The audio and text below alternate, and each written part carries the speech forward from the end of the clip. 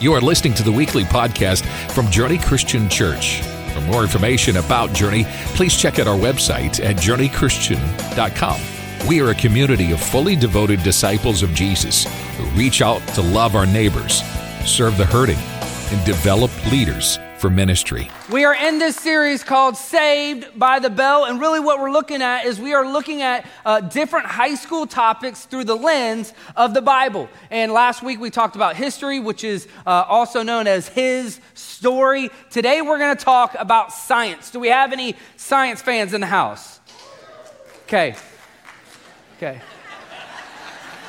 me see if I have something else we could talk about. Okay.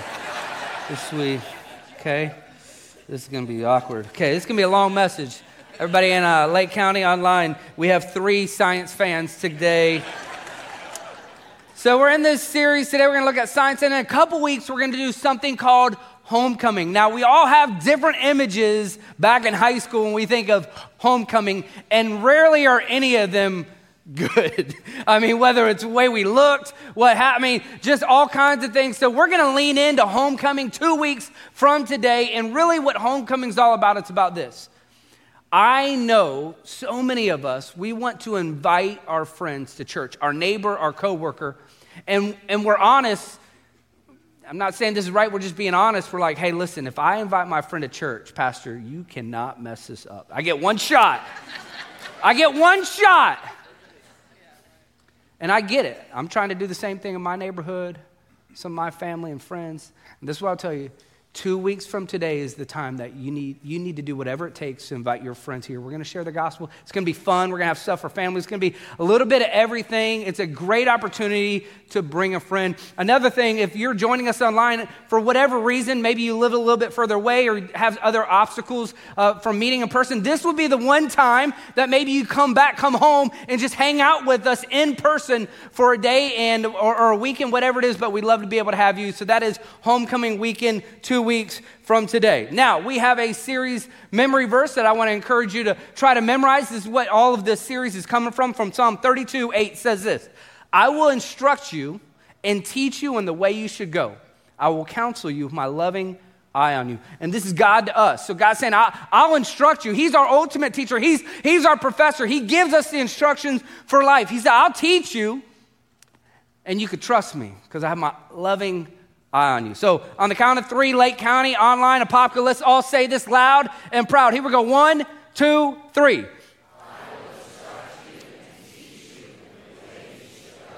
I will counsel you with my loving eye on you. Psalm. Y'all are awesome. Y'all are gifted. Okay. Now last week we prayed for our teachers. Last week all the teachers reported, and then a lot of students reported. But this week, all students are reporting, and a lot of them started either Thursday or Friday.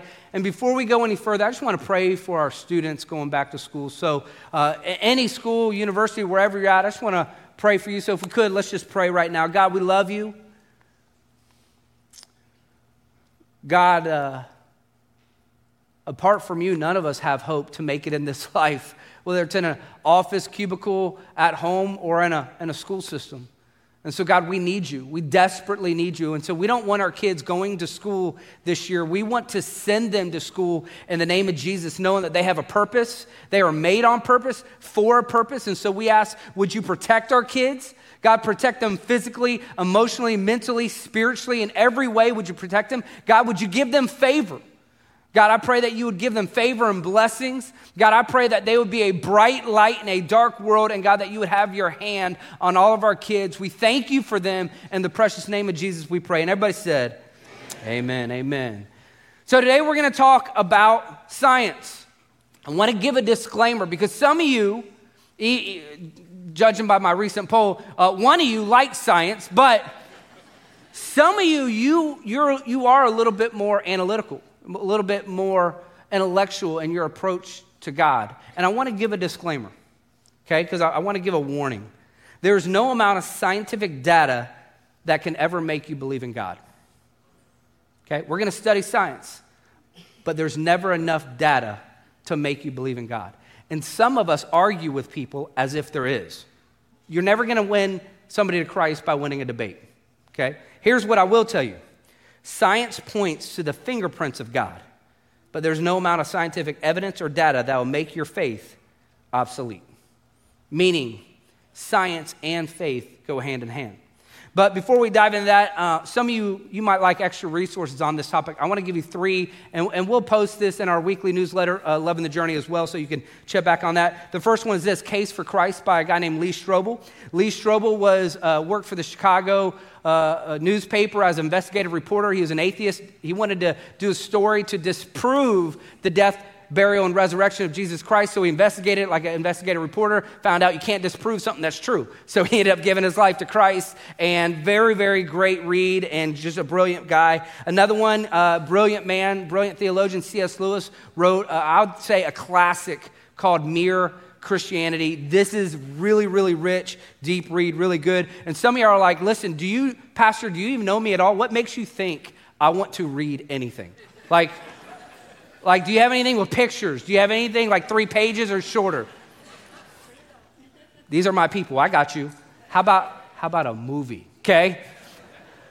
I got 2 videos. Pastor Louis Giglio has 2 sermons that are incredible. They're free on YouTube. The first one's Indescribable. The second one is How Great Is Our God. Both of these are really, really, really incredible, deep dive in science and faith. Really want to encourage you to go check that out. Now, we're in school. We're talking about science. Some of you are like, man, Pastor, you already lost me. It sounds like this is going to be boring. And so I want to save you from believing that by starting off today's message with a really bad science joke, okay? So here it is.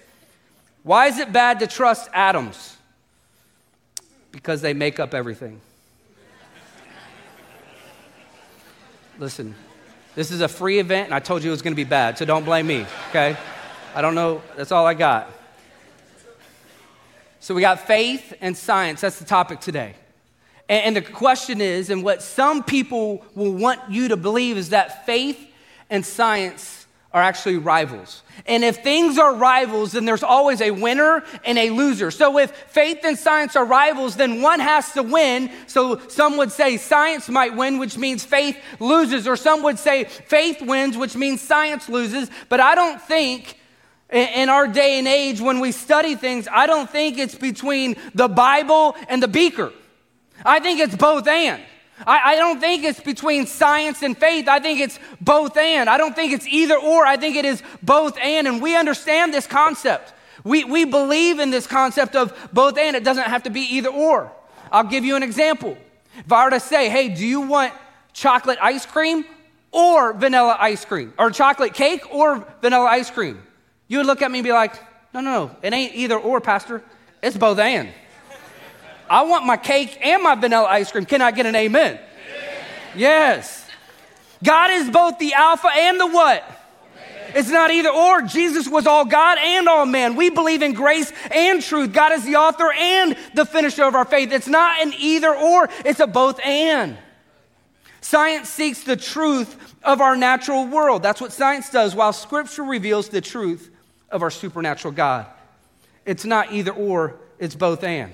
I don't know if you've ever seen this show called Mythbusters, but what they do is they take different things that people believe, these scientists, and then they try to see, is this true or is this false? And so one of the things I want to do is I want to play Mythbusters for a couple minutes. I want to kind of bring up 2 myths that people tend to believe when it comes to faith and science. Myth number 1, you have to choose either science or faith. That's a myth. The truth is, science leads many researchers to faith. According to a poll from the American Association for the Advancement of Science, 51% of scientists believe in some sort of higher power or deity. And then after that, there's 2 or 3 different subcategories that they may not say they 100% believe in a higher power, but they believe in something, and they definitely don't believe in nothing, which means this. According to this poll and many other polls, the majority of scientists are not atheists. And many would have you believe that they are. But the truth is, they are not. Why? Because science leads many researchers towards faith. This is a gentleman by the name of Francis Collins. A brilliant, brilliant scientist. He was an atheist for many years until his science pointed to God and turned himself into a believer. Gave his life to Jesus. He invented positional cloning. like one would.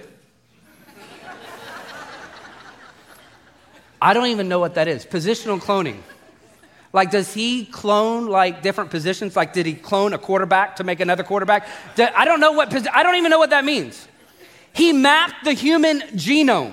I know a little bit more about that. The Human Genome Project, if you don't know this, is a 15-year project with the top scientists literally around the world, and he held the leadership position of this project. It's the largest collaborative scientific project the history of our world has ever known.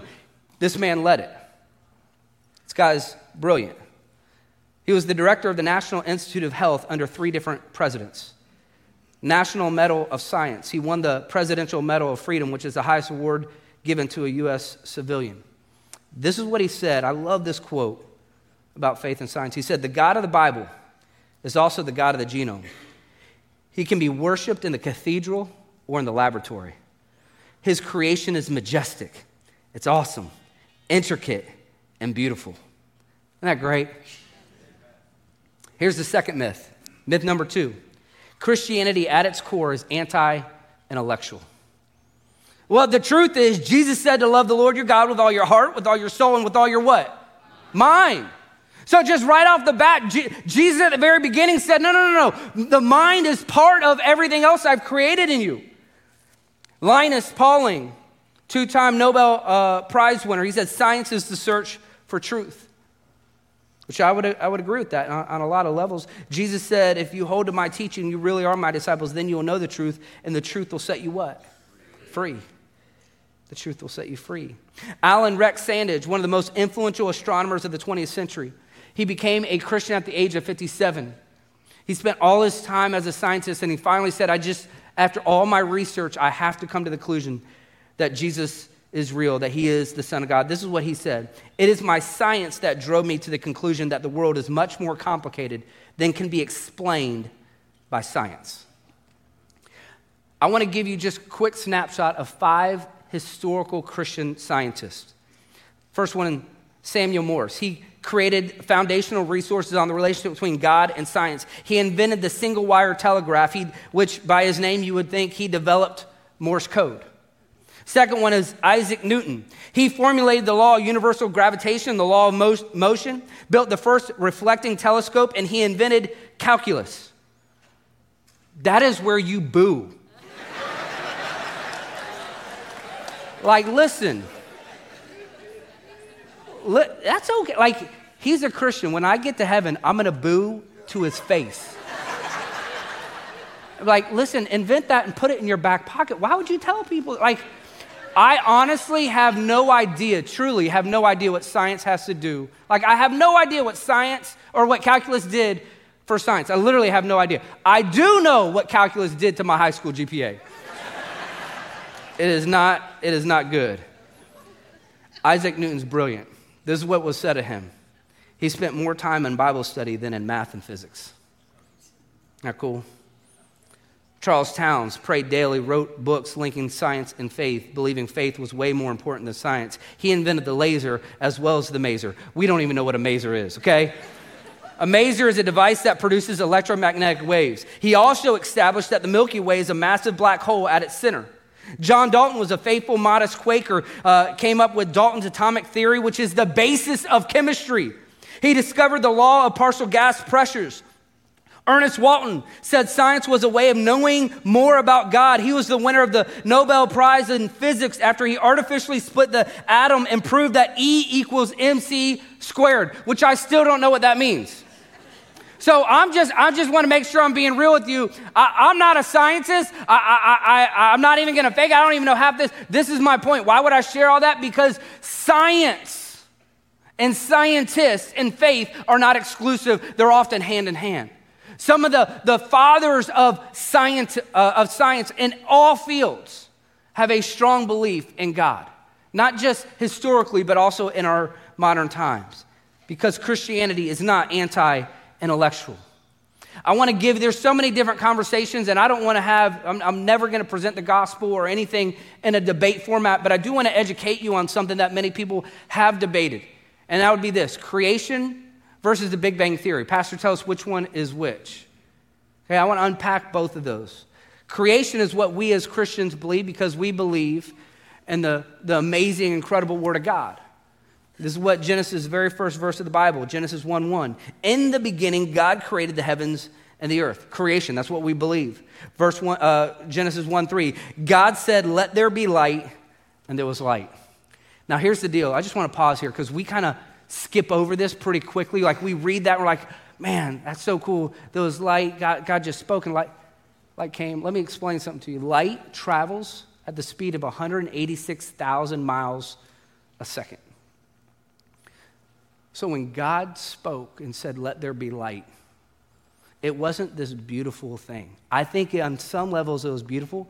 I think it may have been the most ferocious, awestruck thing that's ever happened to our planet. God opened his mouth, and at the speed of 186,000 miles a second came light to every piece of our planet, just by opening his mouth. Then God said in Genesis 1:26-7, then God said, let us make mankind in our image, in our likeness. So God created mankind in his own image. In the image of God, he created them, male and female. He created them, meaning God created everything on purpose, for a purpose, and that includes you. When we were in school, in elementary school, you learned about something called a ruler. Some of you that are a little bit older, that gives you flashbacks to not something that measured 12 inches, but something that went upside your backside, okay? A ruler is a tool that we use to be able to measure things. It was invented so that we can measure bigger things. It's 12 inches, that's a ruler. The universe is so big that for us to measure it, we had to come up with a massive ruler called a light year. One light year is approximately 6 trillion miles in 1 year. That's a light year. That's our ruler just to measure the vastness of the universe that God made. No wonder the psalmist says in Psalm 19, 1-4, the heavens declare the glory of God. The skies proclaim the work of his hands. Day after day they pour forth speech. Night after night they reveal knowledge. They have no speech. They have no words. No sound is heard from them. Yet their voice goes out into all the earth. Their words to the ends of the world. See, what God created is massive and it is beautiful. The Milky Way galaxy, I don't know if you know this, we live in the Milky Way galaxy. The Milky Way galaxy is one of hundreds of billions of galaxies.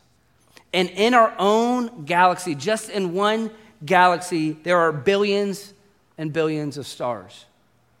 As a matter of fact, if you were to count every single star and count one per second, it would take you 2,500 years to count all of them.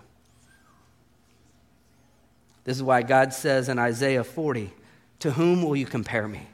Who is my equal, says the Holy One. Lift your eyes and look to the heavens. Who created all these? He who brings out the starry host one by one, calls forth each of them by name. Because of his great power and mighty strength, not one of them is missing.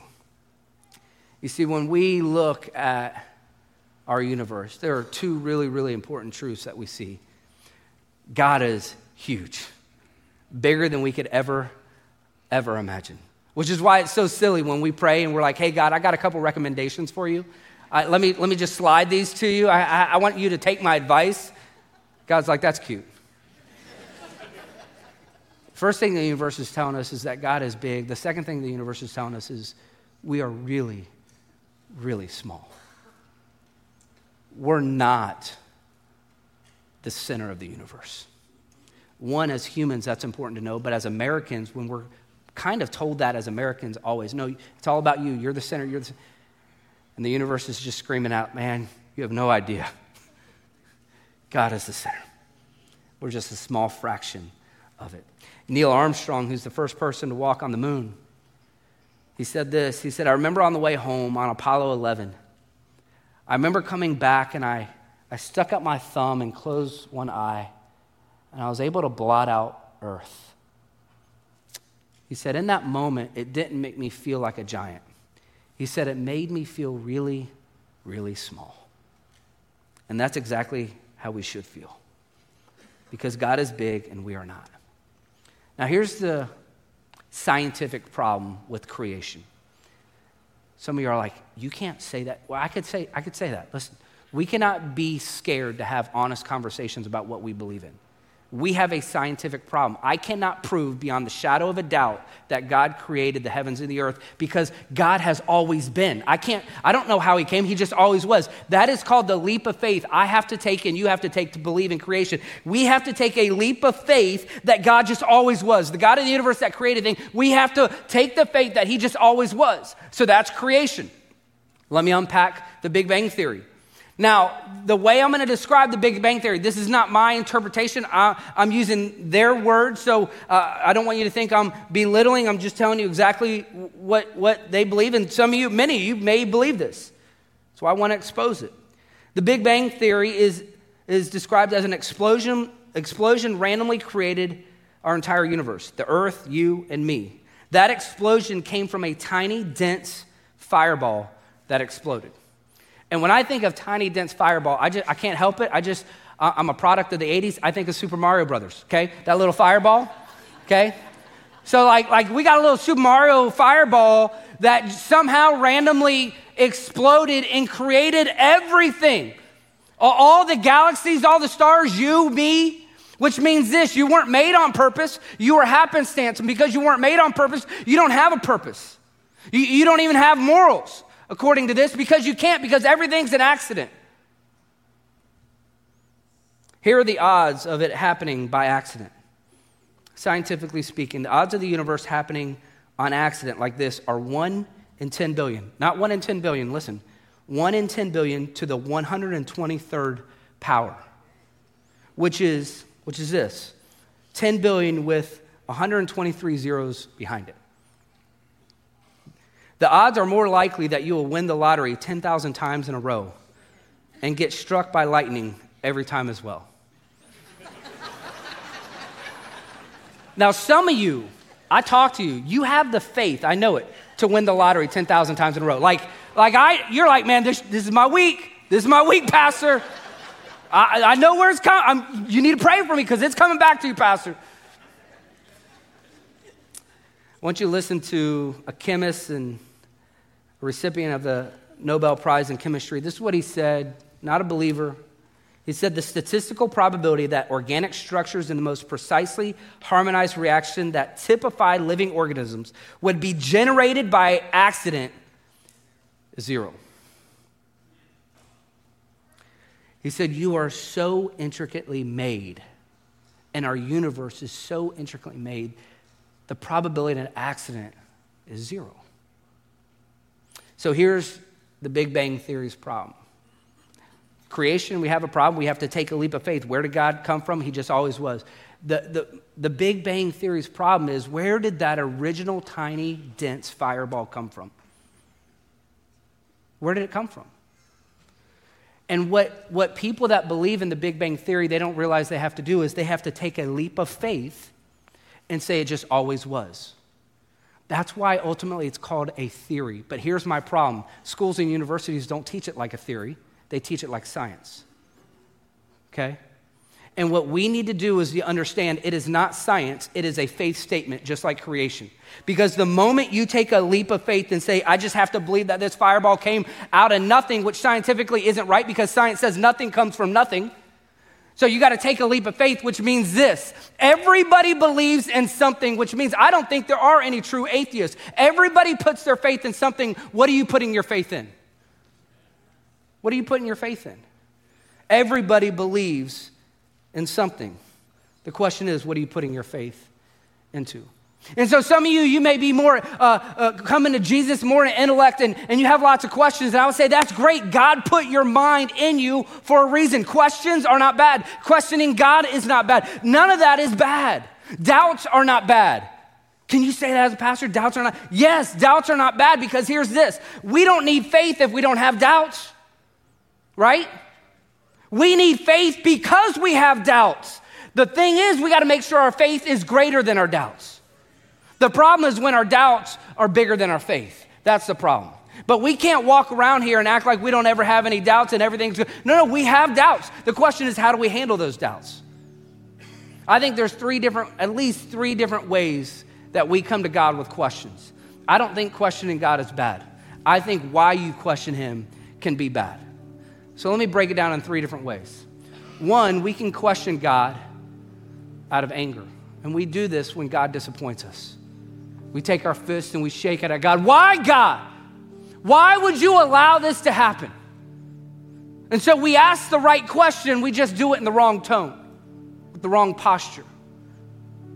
I don't think he's scared of your why, but I don't think you're asking in a way that wants to receive anything. The second way is not with anger, but with arrogance. God, why would you do this? As if we know better than him. But I think you're allowed to ask the question why with a humble and inquiring heart. God, why are you doing this? Why am I going through this? I don't understand. Help me to see what you see. What are you trying to teach me in this? You see, there's a friend of mine. His name Mike. Mike's been in advertising for 20 years. Great career, great dad, great husband. Serves here, great family. A couple weeks ago, he was let go of his job. And Mike began to ask God why. And I watched how Mike, over the course of the past 2 weeks, questioned God. But he asked God, what are you trying to teach me? God, what are you doing in this season? And he confessed, he said, Dustin, he said, I promise you a year ago, 2 years ago, 5 years ago, it would not have been the same. If I asked God why at all, it would have been full of arrogance and anger. But chances are I wouldn't have even asked him. I just would have left him. He said this. He says, now, and this is the basis for it, his faith is greater than his doubts. You see, right now, Mike has the same pressure that you do, the same bills you do. But you know what I know about Mike? He may have a lot more peace than a lot of you. I've been watching Mike for a couple weeks. Mike has no idea where his next paycheck's going to come from. He doesn't know anything, but he's explaining. He says, Pastor, I don't know how to explain it. There's a peace in me. I don't get it. Why? Because his faith is greater than his doubts. He's got the same question, why? Doubts are okay. Matter of fact, God says, bring me your doubts. Bring me your doubts. And he'll pick you up and he'll hold you. All your questions, all your fears, all your concerns, God says, bring them to me. Here's why. Hebrews 11:6, without faith, it's impossible to please God. And let me just tell you, Mike is pleasing God a lot right now. I believe we get to worship God in the valley in a unique way that we can't worship him on the mountaintop. And Mike's worshiping God beautifully. Mother Teresa is a hero in the faith. Many of you know her, many of you don't. Mother Teresa is a longtime missionary to the poorest of the poor in India. Just incredible woman of faith, godly woman. In 1975, a philosopher named John Kavanaugh went to work for 3 months at the House of the Dying in Calcutta with Mother Teresa. He was searching for an answer to some spiritual struggles, and one morning, he got to sit and talk with Mother Teresa. And Mother Teresa asked him, what can I do for you? Kavanaugh asked her to pray for him. And she said, what do you want me to pray for? He answered with this request. He said, this is the whole reason I traveled thousands of miles to India. Would you pray that God gives me clarity? And only in a way that Mother Teresa can do, she smiled, looked at him and said, no, I will not pray that you have clarity. When he asked her why, he was kind of taken back. She said, clarity is the last thing you are clinging to and you must let go of.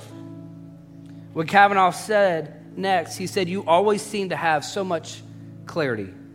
Mother Teresa laughed and said, I have never had clarity. What I've always had is trust. And so I'll pray that you trust God. There's no amount of scientific data that's going to lead us to the feet of the cross. Science, it's the fingerprints of God. But sooner or later, you're going to have to embrace something called faith. And the moment you do, it's risky. It's so risky. It's vulnerable. I get it. But the moment you do, I don't know how to explain it. There is a level of peace, love, and joy that will overcome your life, that will last for eternity.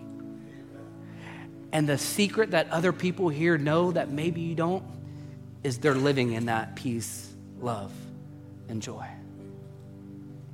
Bring your questions to God, but would you bring your faith as well? Let me pray for you. Heavenly Father God, thank you for Mother Teresa.